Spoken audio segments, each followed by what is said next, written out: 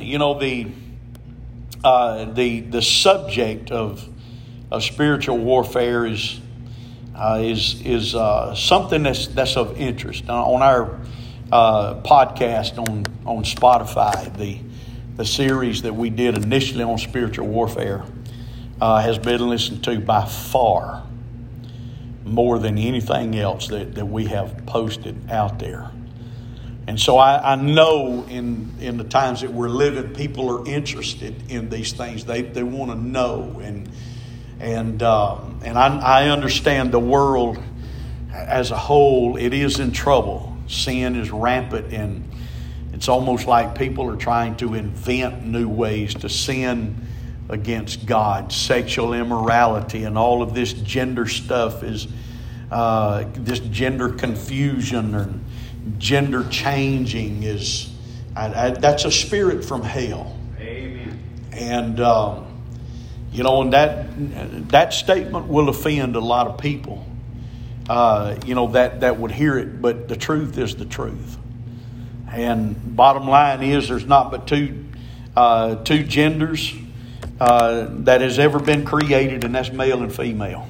And I don't care what you do. You can try to add body parts or you can lop body parts off. But there's one thing that you cannot change, and that's the chromosome structure that God placed in the male and the female. That will never change.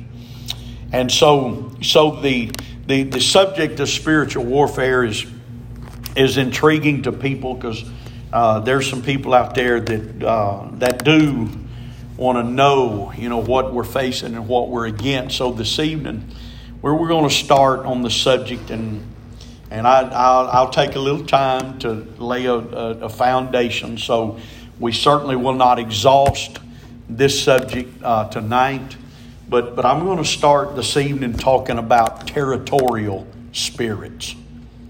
Territorial spirits. Now, the first thing that I want to iterate by way of introduction is the fact that Satan's kingdom is not in disarray.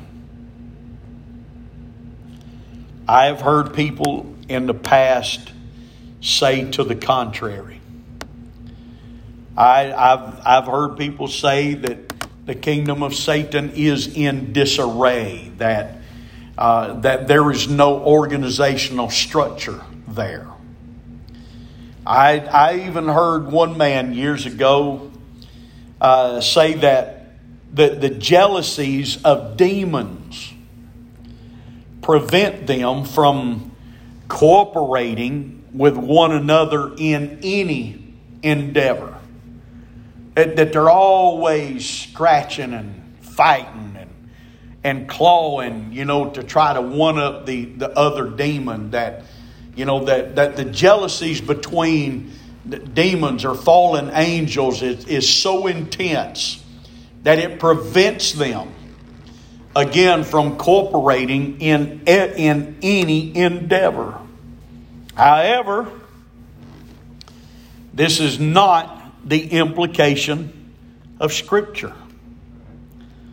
Scripture gives very strong indication that Satan has organized his demonic forces into a hierarchy that speaks of structure.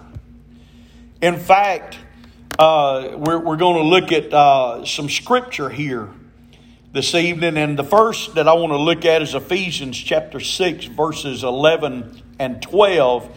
And while you're turning there, in Paul's letters, when Paul speaks about what the church is fighting and what is coming against the church, he indicates very strongly in his letters that there is rank in the kingdom of Satan.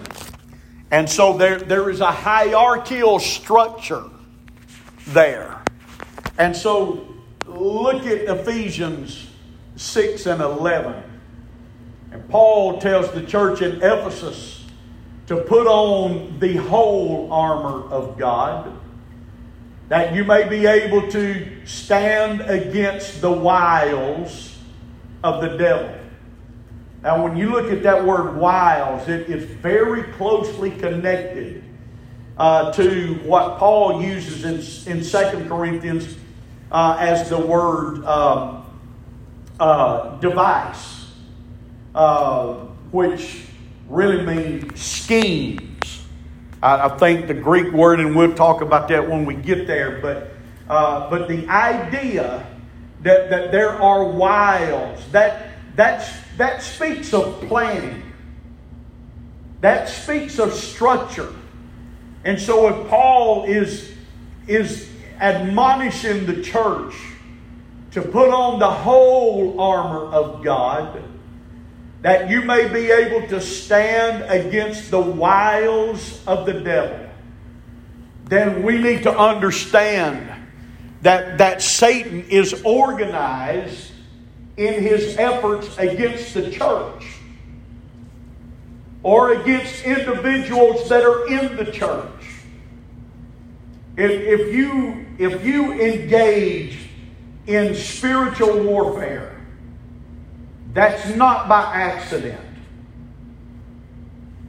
Satan don't just haphazardly do something and send his emissaries to you or to your life or to your situation, just by accident, just to say, oh, go over there and pester them a while and just see what you can do. No, it's an organized effort. And so let's look at verse number 12, and we'll talk about this organization here a little more. But Paul said, for we wrestle not against flesh and blood, but against principalities, powers, rulers, spiritual wickedness in high places. This speaks of structural organization. We're not against flesh and blood, but we are against principalities. And we may break these down at some point, and probably will, to see what Paul is really talking about and what that structure level looks like. But for this evening, let's just look at it. We are against principalities. We're against powers. We're against the rulers of the darkness of this world. We are against spiritual wickedness in high places. Now again, I want to point out that this is very descriptive of an organized structure, an organized hierarchy. There is levels of demons. And there's levels, and we'll see this hopefully before we get finished. But there are different degrees of power and intelligence in demons, in demonic forces. And we'll see this. And so if we think, and the first thing that I want us to understand this evening is that Satan's kingdom is a structured kingdom. It's not all in disarray, like I've heard people say. There's so much jealousy, they're all the time fighting, can't get along. But that's not what Paul is implying here. It's not what Paul is indicating. He's indicating a very structured kingdom. Let's look at 2 Corinthians chapter 2 and verse number 11. Now, I understand that the context of 2 Corinthians chapter 2 and 11, I understand the context of this verse is that of forgiveness. All right? You forgiving people. You being a forgiving individual. And Paul says that we do this. We forgive for what reason?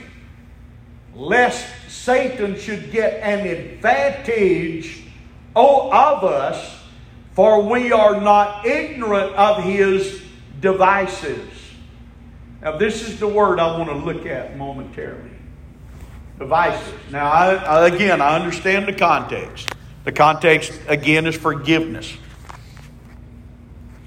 But here's the point that I want to make. Even in forgiveness, because we don't want Satan to get an advantage of us, for we are not ignorant of his devices. That word devices is the Greek word schismata, where we get the English word scheme. All right? Again, the word that Paul uses is not a word that he would use just for haphazard activity. Just in disarray, not having a plan. If you have a scheme, you got a plan going on. If you got, nowadays we call them scams. You get these scam phone calls. You get scam, emails. And what it is, it's not just something, it's in disarray. It's a plan. And if I can get you to buy into my plan, joke going around about, your extended warranty on your car. And get these calls. Your extended warranty is about to expire. Well, I didn't buy an extended warranty. So, number one, I know it's a scheme because I don't have an extended warranty that's about to expire. It's kind of like that balloon that China, sent over here. People have been making jokes, about that thing and making it different things. And I saw something, they showed a close-up photo of the bottom of the balloon, like you're looking up at it and said, we're contacting you about your vehicle's extended warranty. It's a scheme. It's a scheme. It's not, it's not some haphazard activity. All of these phone calls that you get about trying to sucker you into things, that's not haphazard. It's a scheme. It's a plan. And that's what Paul is saying about Satan. Again, the context is forgiveness in the church. But he said, we got to forgive because we don't want Satan to get an advantage of us because we are not ignorant of his schemes. What is Paul saying? He's got plans. He's got an organized scheme that he's coming to you with. In this context, his scheme is to try to get you to harbor things in your heart against people of God. And if he can do that, what Paul is saying is he will get the advantage of you because it is a scheme. We are not ignorant of his schemes. Now, I know what Paul is saying, but here's the problem with what Paul said. The problem is there's too many times that we are ignorant of his schemes.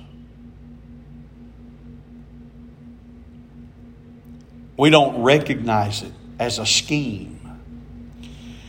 We don't recognize it as an organized assault by the wicked one. That's one reason we need to pray and fast, to keep the flesh under control so that when forgiveness is needed, forgiveness is given. Because Satan's got schemes. And again, it speaks of structure. All right, let's look at 1 John chapter 5, verse 18 and 19. 1 John chapter 5, verses 18 and 19. All right, now this is John speaking to the church. We know that whosoever is born of God sinneth not. But he that is begotten of God keepeth himself, and that wicked one toucheth him not. I know there's some things that we could say that's not the purpose of this lesson. We know that whosoever is born of God sinneth not. Now, that's not, John is not talking about that sometimes every human being is going to fail God. It's not what John is saying. If you are born of God, you don't ever fail God. Notice the word sinneth. Notice the suffix eth means what?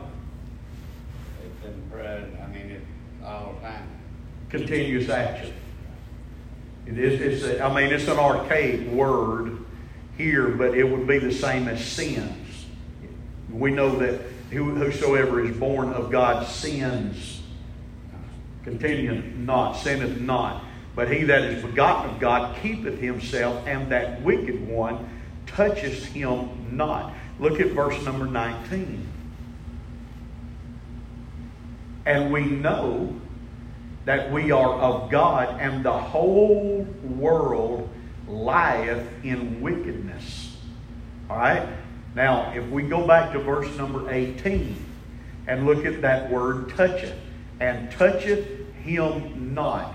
Again, the word that John is using here is speaking of satanic activity. Structured satanic activity. And the wicked one toucheth him not. Again, this speaks of satanic activity. And so we can understand through these scriptures that Satan's kingdom is not in disarray.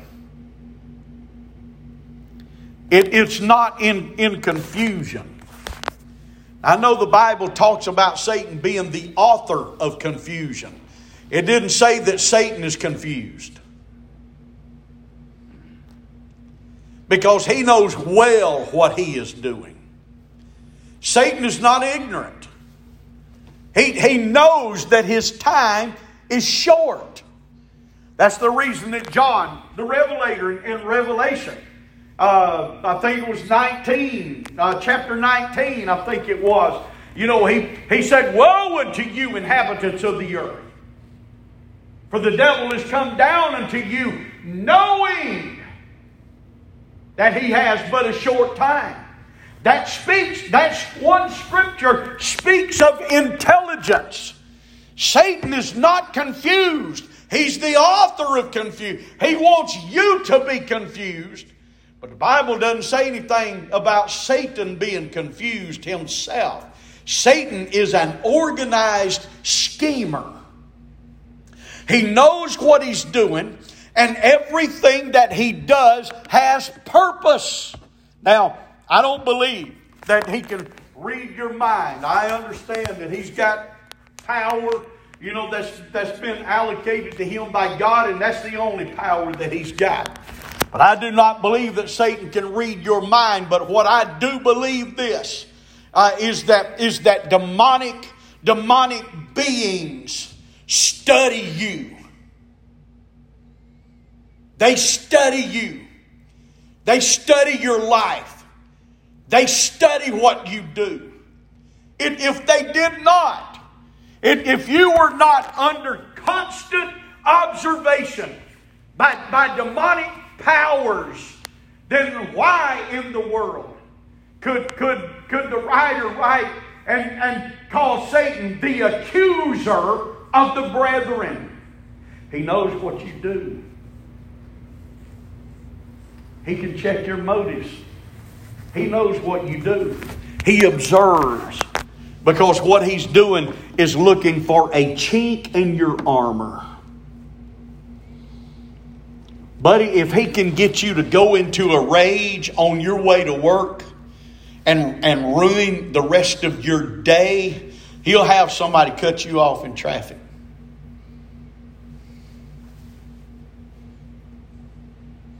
He's a schemer. He knows what he's doing. He looks and he observes. And if there's one person that cuts you off and you fly into a rage, he's like, there's a weakness in that armor right there. So you know what I'll do? I'll play on that. I'll scheme around that. He's a great observer. How do you know that? I'm not going to go and elaborate on it this evening, but all you have to do is go to the book of Job. Satan observed Job. Come a day, Job said, when the sons of God came into the presence of God, and Satan came with them. See, Satan's got access to the Lord. Satan came with them. And God asked Satan, what have you been doing? And I've heard people say everything Satan says is a lie. If he tells you something, you need to do the exact opposite, because everything he says is a lie. You don't have scripture for that either.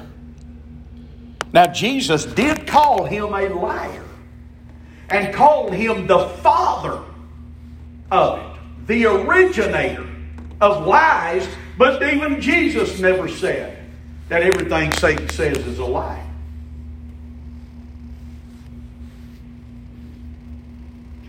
I've heard people say, well, Satan couldn't tell the truth if he's standing on a stack of Bibles staring God in the face.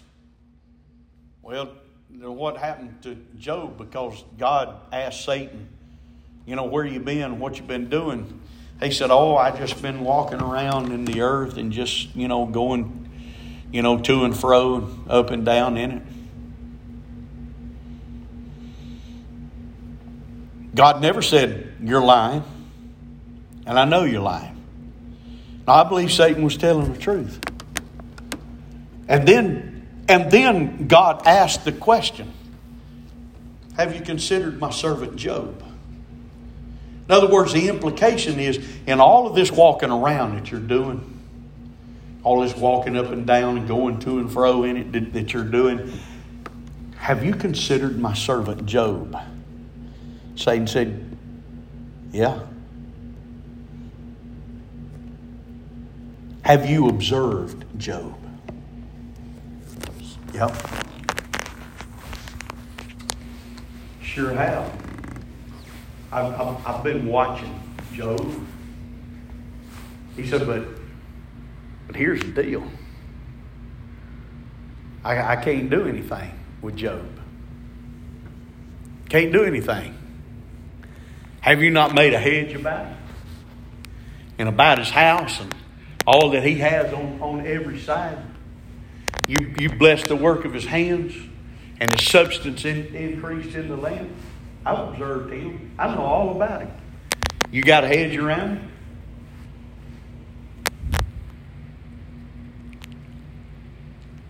You've blessed him.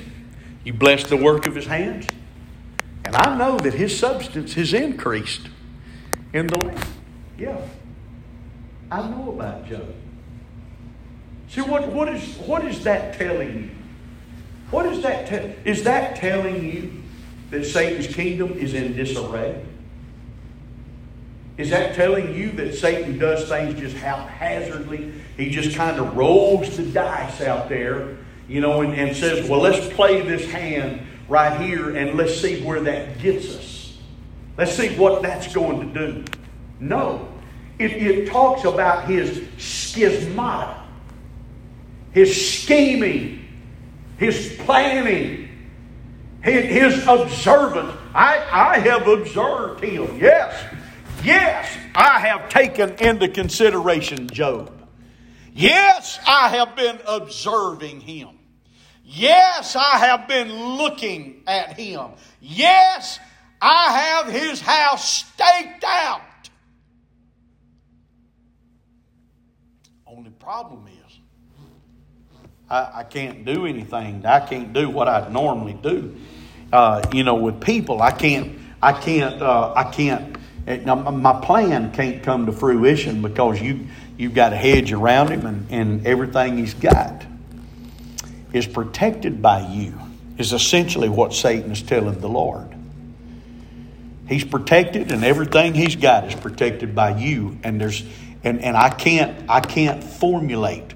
I can't bring my scheme into fruition for Job because you have protected him and you protected everything he's got. It didn't mean that Satan hadn't schemed against him. It meant that Satan had intently observed him and understood, I can't touch him and I can't touch anything he's got because you have got him protected. You've got a hedge around him. Amen? So, he's not in disarray.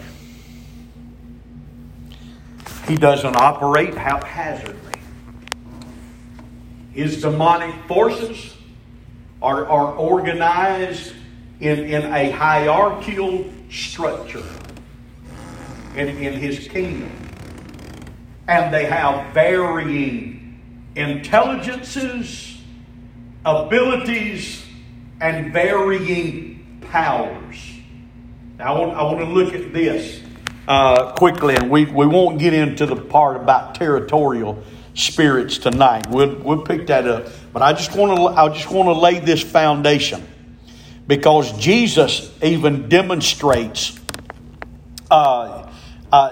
differences in wickedness and differences in the degree and the depth of strength and power of different demons. I want to look at Matthew chapter 12 and verse number 45.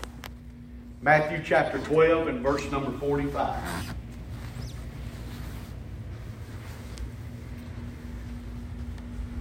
Then goeth he and taketh with him 7 other spirits more wicked than himself. See, that tells you right there that the Lord is saying that there are even degrees of wickedness in demonic forces. Okay? There's degrees of wickedness, not just intelligence and power, but there are degrees of wickedness. So he goes and takes with himself 7 other spirits more wicked than himself, and they enter in and dwell there. And the last state of that man is worse than the first. Even so shall it be also unto this wicked generation. And the context of that is the house that's been swept, cleaned, because there was nothing that was put in the place of that which is swept out. See, that's why it's important on so many levels that even thoughts in your mind that are not pleasing to God, you don't just sweep those out and say, well, I did that. But what you need to do is to fill up your mind with thoughts of the Word of God, because that devil's coming back. Jesus said, when you kick that out, that devil is coming back. He's going to come back. And what he's coming back to check. See, this is another scheme. He's coming back to check and see if there is anything that has replaced me there. And if he finds that vessel just swept and garnished, and there's no replacement for him, that's when Jesus said, then he's going to go. And what he's going to do is he's going to gather 7 more spirits that's more wicked than he is.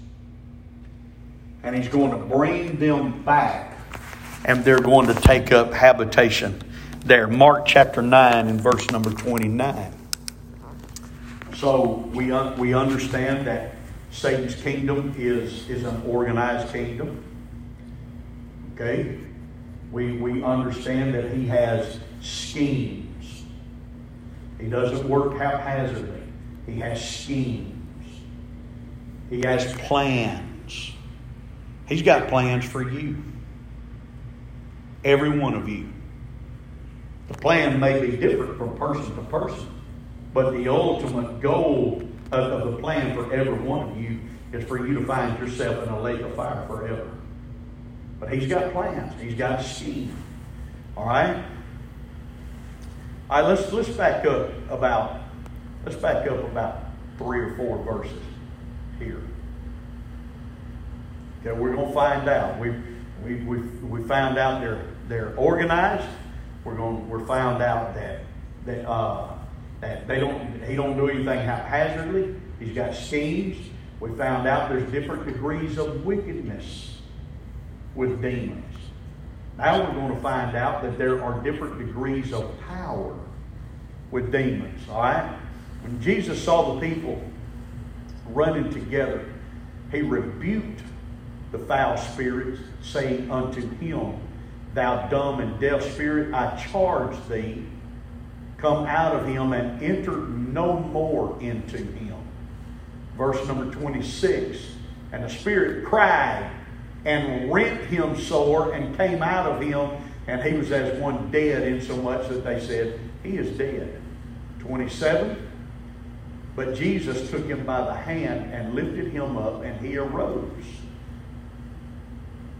28, and when he was come into the house, his disciples asked him privately, Why could not we cast him out? Remember, this is the man that had the son that was demon possessed, and the man took his son to the disciples of Jesus, and they could not. The Bible said they could not cast him out. So he comes to Jesus.